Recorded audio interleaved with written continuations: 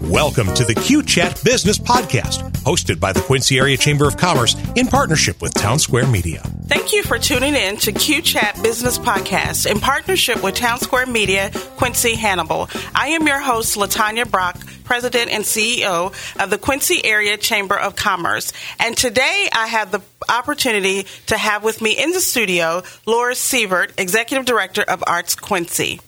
Laura, hello. Thank you for having me. You are welcome. It's certainly a pleasure. I know a lot of people know a lot about you, so they think, but I want you today to just kind of start off telling our listeners maybe something that they do not know about you. Well, lots of people know, that I'm the executive director of America's first arts council. That's Arts Quincy. I have two little boys, 3 and 6. They are amazing. But what's the trivia fact today? Here's one. I was like, what do they not know? They know I'm a Hawkeye. They know I went to Mizzou too for my master's. Did you say like Hawkeye? I did say Hawkeye. Oh, okay. We have a little rivalry going on here. There's bets in football season. Iowa State rivalry right here. But I guess my trivia would be I am an avid bicyclist, and I just turned over 15,000 miles on my bike, which is named the Dream Machine. So there you go. Wow. There's trivia. Wow. And for those of you that are listening, when she say avid, she means avid. She's tried to get me out there a couple of times. So, Laura, on that path, we talk about something that people don't know about you. And some listeners may know this about you, but tell us about your latest certification in DE&I. That's right. I just completed through Northwestern University a DEI certificate for leadership.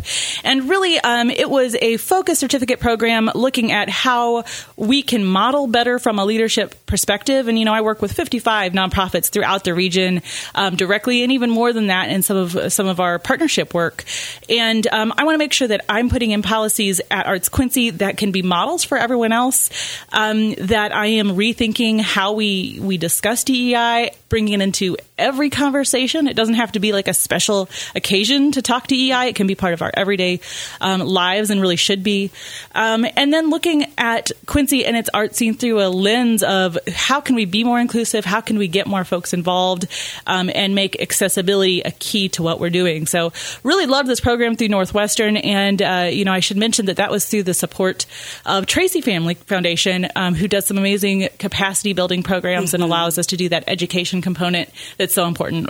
Absolutely. I know, Laura, you had me do a couple of workshops for the art community around diversity and inclusion. So I would say that you've been in that space for a long time. So people may not know that you are passionate about that and how you land in that space, but you've certainly been an ally, and I'd like to personally thank you for that. Well, it's my honor. And, I think it's one of those things where you always have to remember that we can do better. And there's a famous Maya Angelou quote that says, when you know better, do better. Mm-hmm. And it's one of my favorites because every time I learn something new about how to be better, to be more inclusive and to bring more people into the arts, I try to implement that in what we're doing at Arts Quincy and beyond. I think that's phenomenal. We certainly all can do more in the space of DE&I, and I certainly love Maya Angelou. She's one of my famous ladies that I really enjoy. And I want to say, back to the chamber, the amount of programming that you've done around this space is something most communities can only dream of. It's been terrific. And it's been terrific to see our business community realize that there are economic advantages to being big in the DEI space. They're going to reap a lot of rewards for the investment that they put in there. Absolutely. And the chamber has been a leader in that. Thank you. I appreciate that. So, Laura, tell us what's happening in the art space. Well, we're so excited that basically our calendar is filling back up, right? Coming out of COVID, right? That's right. So we had sort of a weird year, if you haven't noticed. And we're just seeing all of the arts calendar come back together. So we're talking about symphony concerts, and I'm in the park band, so we're excited to see park band come back. Theater. We have live theater back this week, so that's exciting. Certainly Blues in the District is something that people are looking forward to. Absolutely. In Q-Fest. Yeah, so all of those things are starting to fill back up in our calendar. In a normal year, we have more than 600 events in our calendar. And I always say if you're bored in Quincy, you just haven't checked the Arts Quincy calendar yet, because there's really something for everybody. And a lot of people know about the things that I just mentioned, those big orgs, but I also have a lot of real small club-sized orgs. If you're interested in needleworking or woodworking or watercolors. I mean, really some niche, cool folk arts. We have something for everybody. So check that calendar as it repopulates. It's really exciting. It is exciting. And you mentioned kind of a weird year last year, but I think you still did well in that space. You pivoted well. I think you were one of the first ones out there to really do some virtual stuff and to kind of lead the way in that. So thank you for your creativity. The other thing, Laura, that I think about when I think about Arts Quincy is a lot of people don't know how your organization partner or cover or support the other orgs. So can you just talk a little bit about that infrastructure? Yeah, so Arts Quincy was conceived as America's first arts council to be a voice on behalf of all of the arts. So we leverage media partnerships, for example. We also partner with Town Square Media, and they do a great job. But we do over $250,000 worth of advertising on behalf of the arts. We do an enormous public service campaign that goes 52 weeks a year and a different commercial every single week.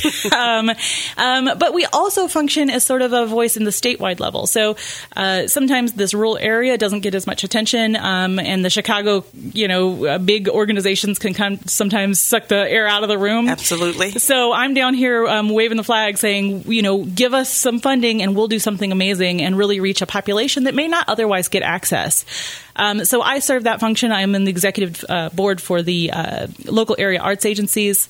And then I'm also in some of the outreach pieces. So I'm the nearest arts council to East St. Louis, which is a really underserved area that has amazing arts organizations. Like, I really love them. So we are helping them create the infrastructure to have their own arts council, which also opens up some different funding opportunities for them. So I am their liaison, I guess you would say, and working with some cool organizations. My favorite I just got off a call with today is the Miles Davis House. So Miles Davis's childhood home is in East St. Louis. And excited. You've been talking about that for a while, so I'm excited to see what they do. And for our listeners, Laura has certainly opened up access in the St. Louis area and worked more closely and more diligent than she's willing to say here. But she's certainly been instrumental in just some of their organizations getting up and running, and just being organizationally sound. So thank you for that as well. So when you talk about the impact of arts in our community, I don't think some people understand the economic impact.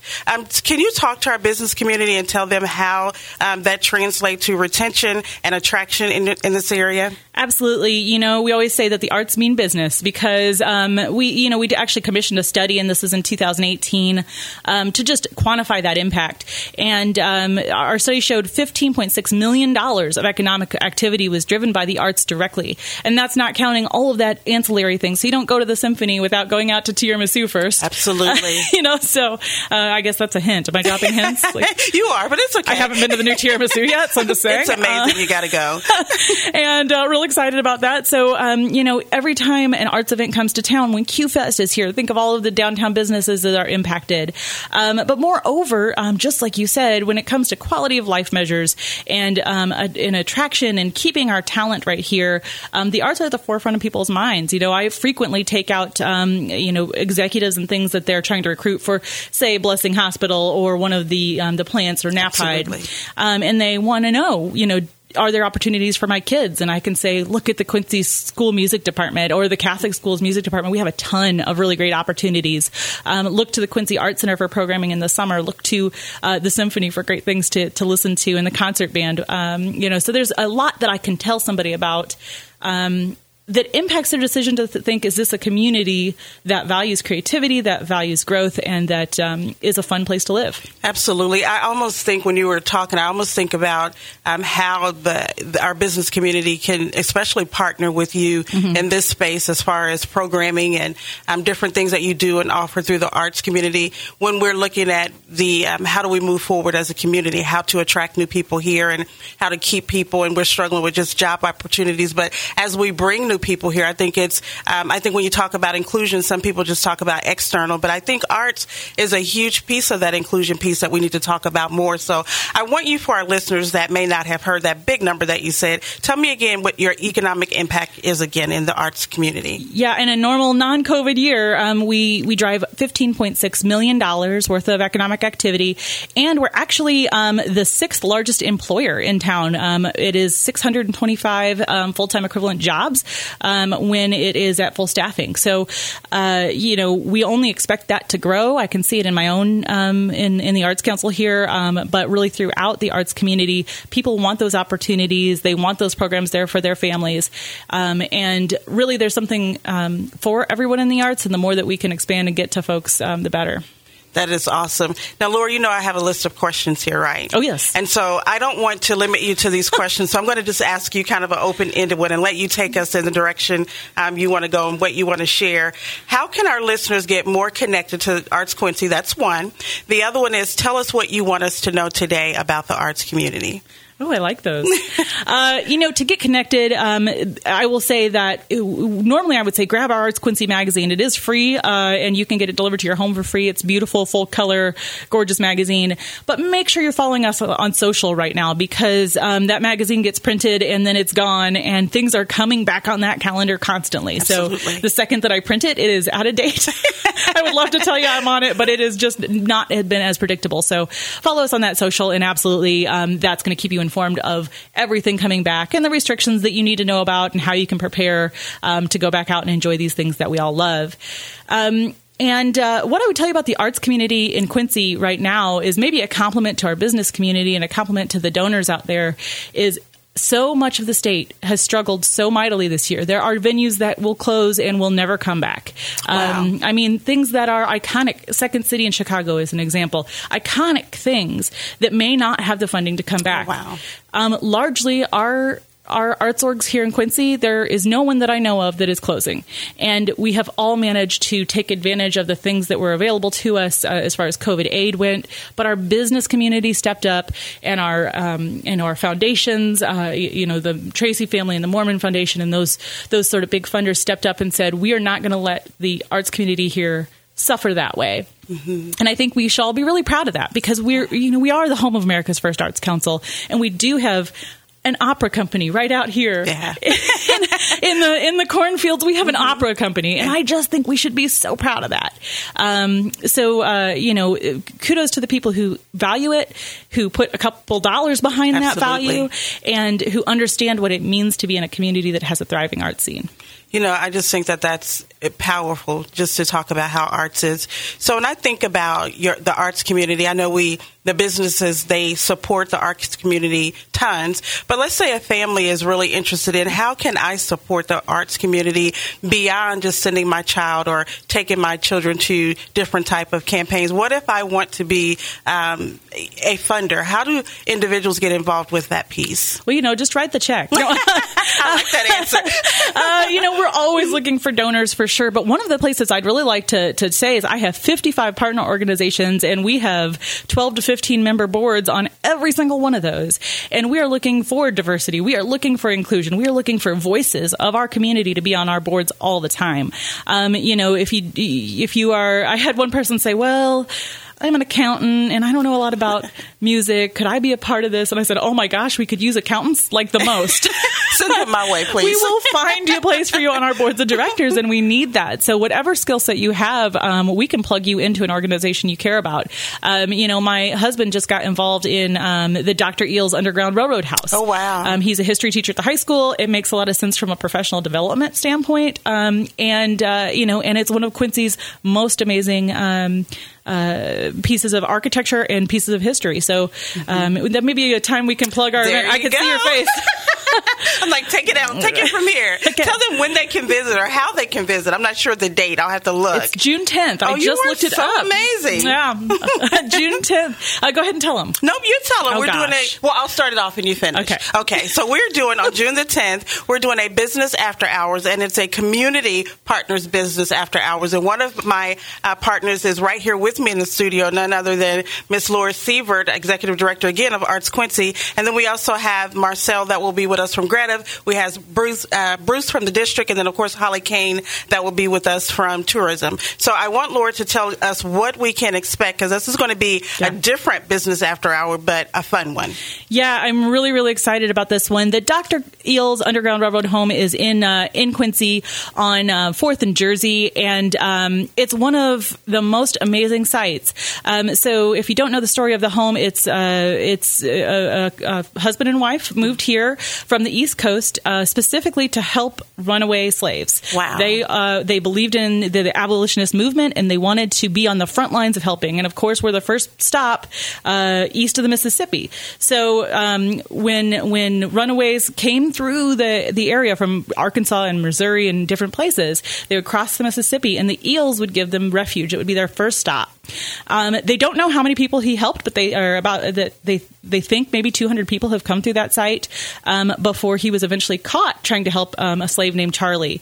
Really, really interesting story. The bravery of everyone involved is amazing, and to think that Quincy was on the front lines of helping folks get to where they could feel safe and to be whole and to eventually make their way to Canada is where they were headed. And we were the first stop. And I always think that's something Quincy should be proud of and know more about. Absolutely. So the Underground Railroad House is amazing. Dave Oakley will be doing some tours. I think I'll be doing some tours.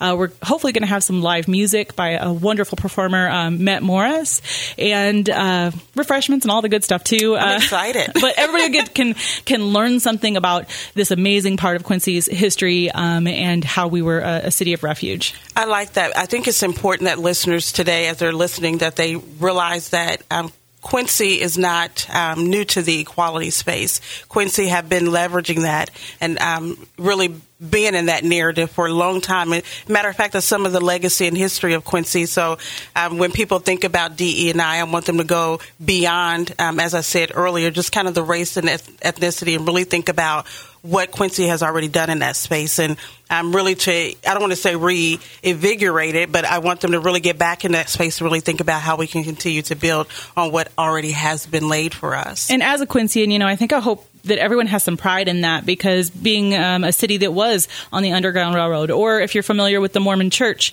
the Mormons actually call Quincy City of Refuge because they helped the Mormons escape. So Quincy has a long history of that, and I think that if we want to carry that legacy, we need to do as much as we can. Absolutely. So you were talking earlier, and I don't know if this was intentional or unintentional, but knowing you, it was probably Laura being Laura. You talked about how much everyone else gave to the organization in last year, but I want to commend you because you are like a phenomenal grant writer. If I wanted to get any money, I'm certainly coming to you to write those grants. And just how much you've done for the Arts Quincy and how much money that you have raised to pass back through the community. You have done that single-handedly. No one writes grants like Laura Sievert. So I just want to make sure that I give her, as my grandmother would say, her flowers while she's alive, because she does a great job at making sure funding is available for these rich programs that she just talked to us about, and also opportunities and to continue to impact Quincy in the way that Quincy should be impacted. Well, and Arts Quincy is glad to do some granting ourselves. So besides me writing grants, which is it is a place that I really professionally have had a lot of success, but that allows us to do more out in the community. So, for example, this year we doubled the amount of all of the grants that go to our partner organizations. I just think that's amazing. Because we were able to, and they needed it, and they were trying to keep staff and all of those things. So it was just a part of what we wanted to do. But then also in the time that I've been here, which is 5 years actually this week, because 5 years for me, we have tripled the amount of money we put into our children's programming. And to the credit of my board, I made that one of my priorities, and they really got behind it as a strategic priority to say every kid in Quincy should have access to these arts programs. And we're doing more scholarships and more after-school opportunities. And, if somebody calls me from that school and says somebody needs a clarinet and can't afford one, we're going to go out and find it. So, it's something that we're real proud of and hope to just keep growing. That's some great passion to have in Quincy. I hope more of our listeners take advantage of that and get connected with your organization. So, Laura, not only did you bring a TEDx Quincy here to Quincy, but you also recently were on a TEDx talk. And I know that we're talking about arts, but you can't talk about arts without talking about what you physically bring to the table and who you are as a person. So in your TEDx, I want you to tell our listeners, for those that have not heard it yet, tell them what your big idea was. So don't give them all the details, just the big idea. This is a teaser. You got to go watch my TEDx. That's right. I was on TEDx Normal Stage. So like you said, I hosted TEDx Quincy, and it's a totally different situation to be behind the host persona or to be out there giving a talk. But it's called Stop Settling for the Bronze, and it's about public art and equity. And really the idea is are we curating our spaces to reflect what we hope to see in our community? Are we reflecting who is in our community and how they impacted it? So, for example, Dr. Eel's house is a terrific example, right? Absolutely. It is a place we've invested to keep and preserve, but wouldn't it be amazing to supplement a terrific, iconic location like that with some artwork about the Underground Railroad, about the struggles, about what drives somebody to take that risk and cross that river. And like, I get all teary. Like, I can't imagine, right? Yeah. I can't imagine being in that situation. And then the people willing to help, right? Here's a guy who's a doctor. He can just go set up shop and be fine, but he wants to stick his neck out and help people he doesn't know, help strangers he doesn't know.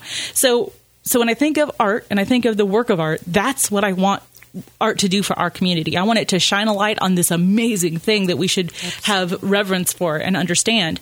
So my TEDx piece is really have we considered, rather than sticking up another Lincoln statue, I love Lincoln. I share a birthday with Lincoln. Lincoln and I are like this. I thought we used to get my birthday off specifically for Abraham Lincoln's birthday. But what artwork can we invest in that really elevates our community and makes a conversation piece that we can be proud of? So that's what the piece is about. It just challenges us to think a little differently and be more inclusive and be, forward thinking about what it means to have an art collection, because it's our public art. It's our collection. And we should think like curators. Absolutely. I have one final question for you.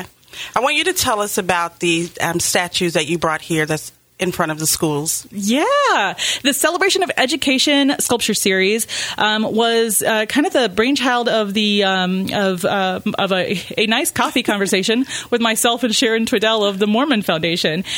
They wanted us really celebrate all of the amazing investment. I mean, we built 5 new elementary schools, and that is, if nothing else, one of the best things that Quincy's ever done for talent attraction and retention. Is that so? They said, "What's the cherry on top?" Right? How do we say what's the crowning achievement of this? So we kind of brainstormed and came up with this terrific idea, and we brought 8 sculptures to Quincy, all 5 of the elementary schools, the new elementary schools, the Quincy Senior High, the Quincy Junior High, and the Quincy Notre Dame.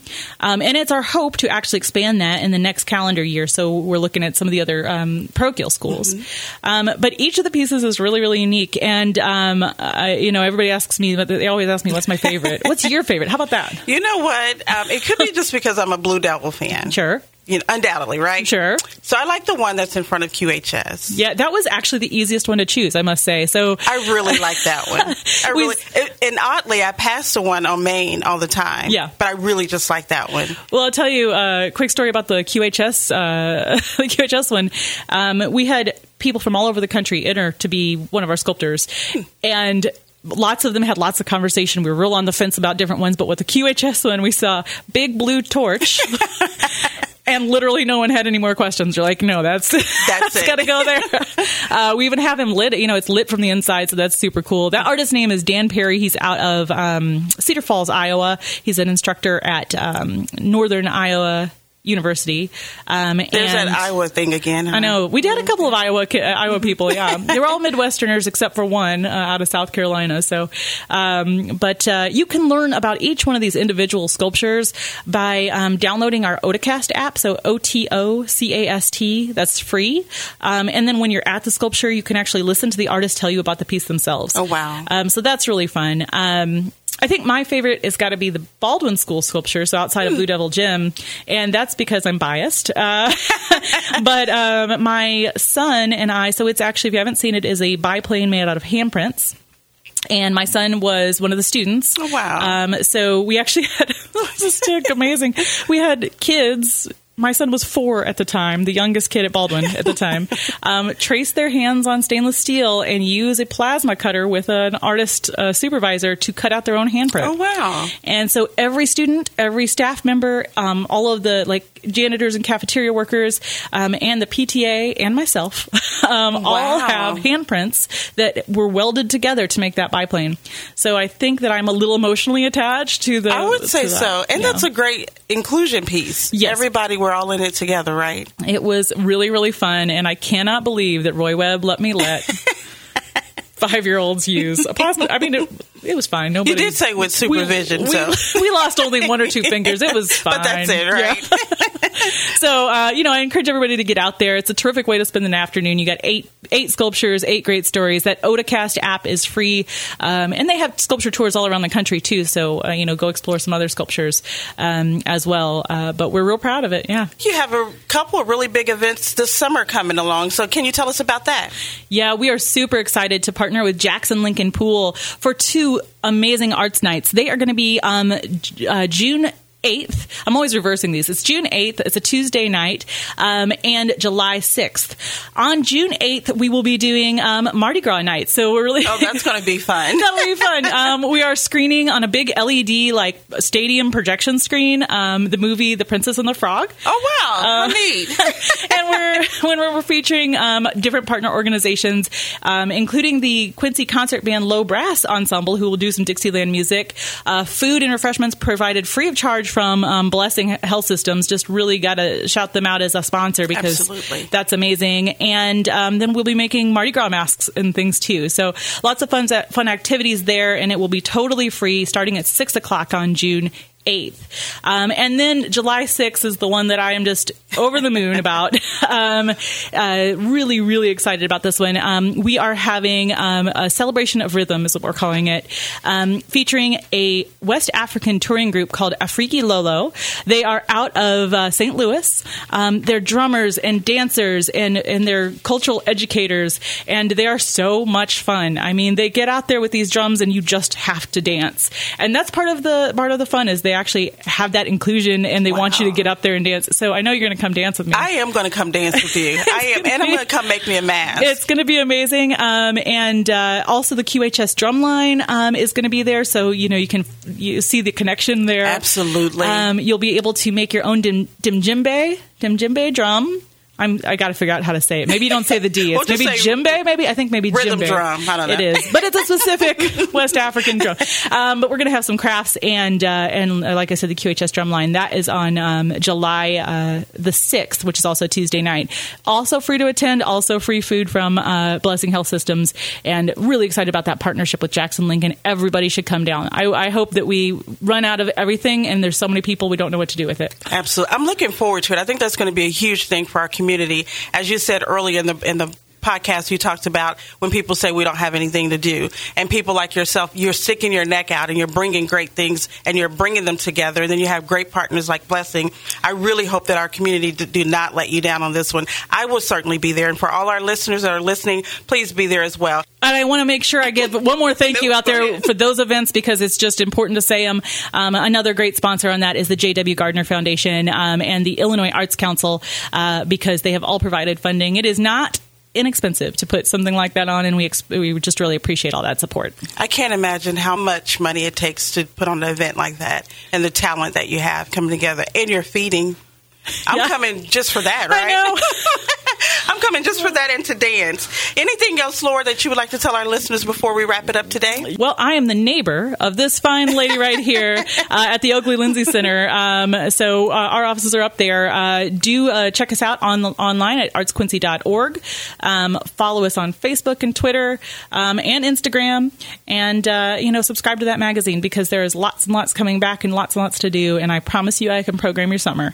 Awesome. Thank you to Laura Sievert, Executive Director of Arts Quincy, for being with us today. And another thank you to our partner, Town Square Media, Quincy Hannibal.